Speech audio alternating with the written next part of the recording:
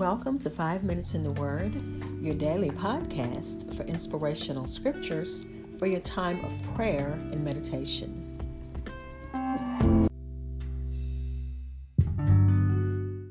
We're going to look at Psalm number 72, which is the last psalm in book number 2 from the book of Psalms, which is divided into 3 books. Let's begin with prayer. Father, as we enter our election season, God, we pray that you will bless our leaders, not just the president, but all leaders. Bless us, God, as we go to the polls to make good decisions.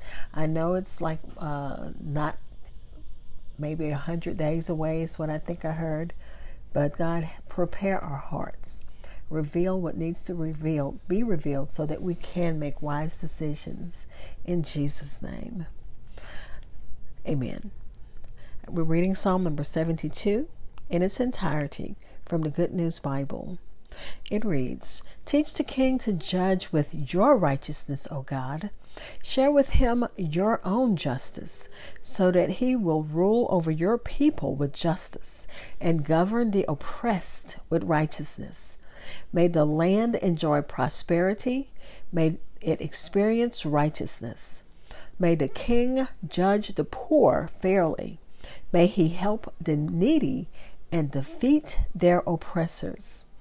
May your people worship you as long as the sun shines, as long as the moon gives light, for ages to come. May the king be like rain on the fields, like showers falling on the land. May righteousness flourish in his lifetime, and may prosperity last as long as the moon gives light. His kingdom will reach from sea to sea, from the Euphrates to the end of the earth. The peoples of the desert will bow down before him. His enemies will throw themselves to the ground. The kings of Spain and the islands will offer him gifts. The kings of Sheba and Seba will bring him offerings. All kings will bow before him. All nations will serve him." I'm going to take a break right here. I'll be right back. Continuing Psalm number 72, starting with verse 12. He rescues the poor who call to him, and those who are needy and neglected. He has pity on the weak and poor. He saves the lives of those in need. He rescues them from oppression and violence. Their lives are precious to him. Long live the king. May he be given gold from Sheba. May prayers be said for him at all times. May God's blessings be on him always. May there be plenty of corn in the land. May the hills be covered with crops as fruitful as those of Lebanon. May the cities be filled with people like fields full of grass. May the king's name never be forgotten. May his fame last as long as the sun. May all the nations ask God to bless them as he has blessed the king. Praise the Lord, the God of Israel. He alone does these wonderful things. Praise his glorious name forever. May his glory fill the whole world. Amen. Amen.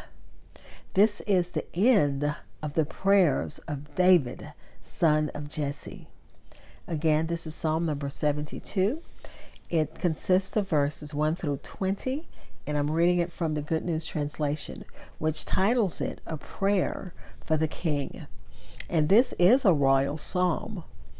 It is a prayer for the prosperity of God's anointed king. As David prays for God to bless the king, he also prays that God would bless the nation as a whole. And this psalm is a doxology. It concludes Book 2 of Psalms. And as I read this, I was thinking this is our prayer for all of our leaders, not just our president, not just our mayors and governors, but all of our leaders anyone who has a leadership role.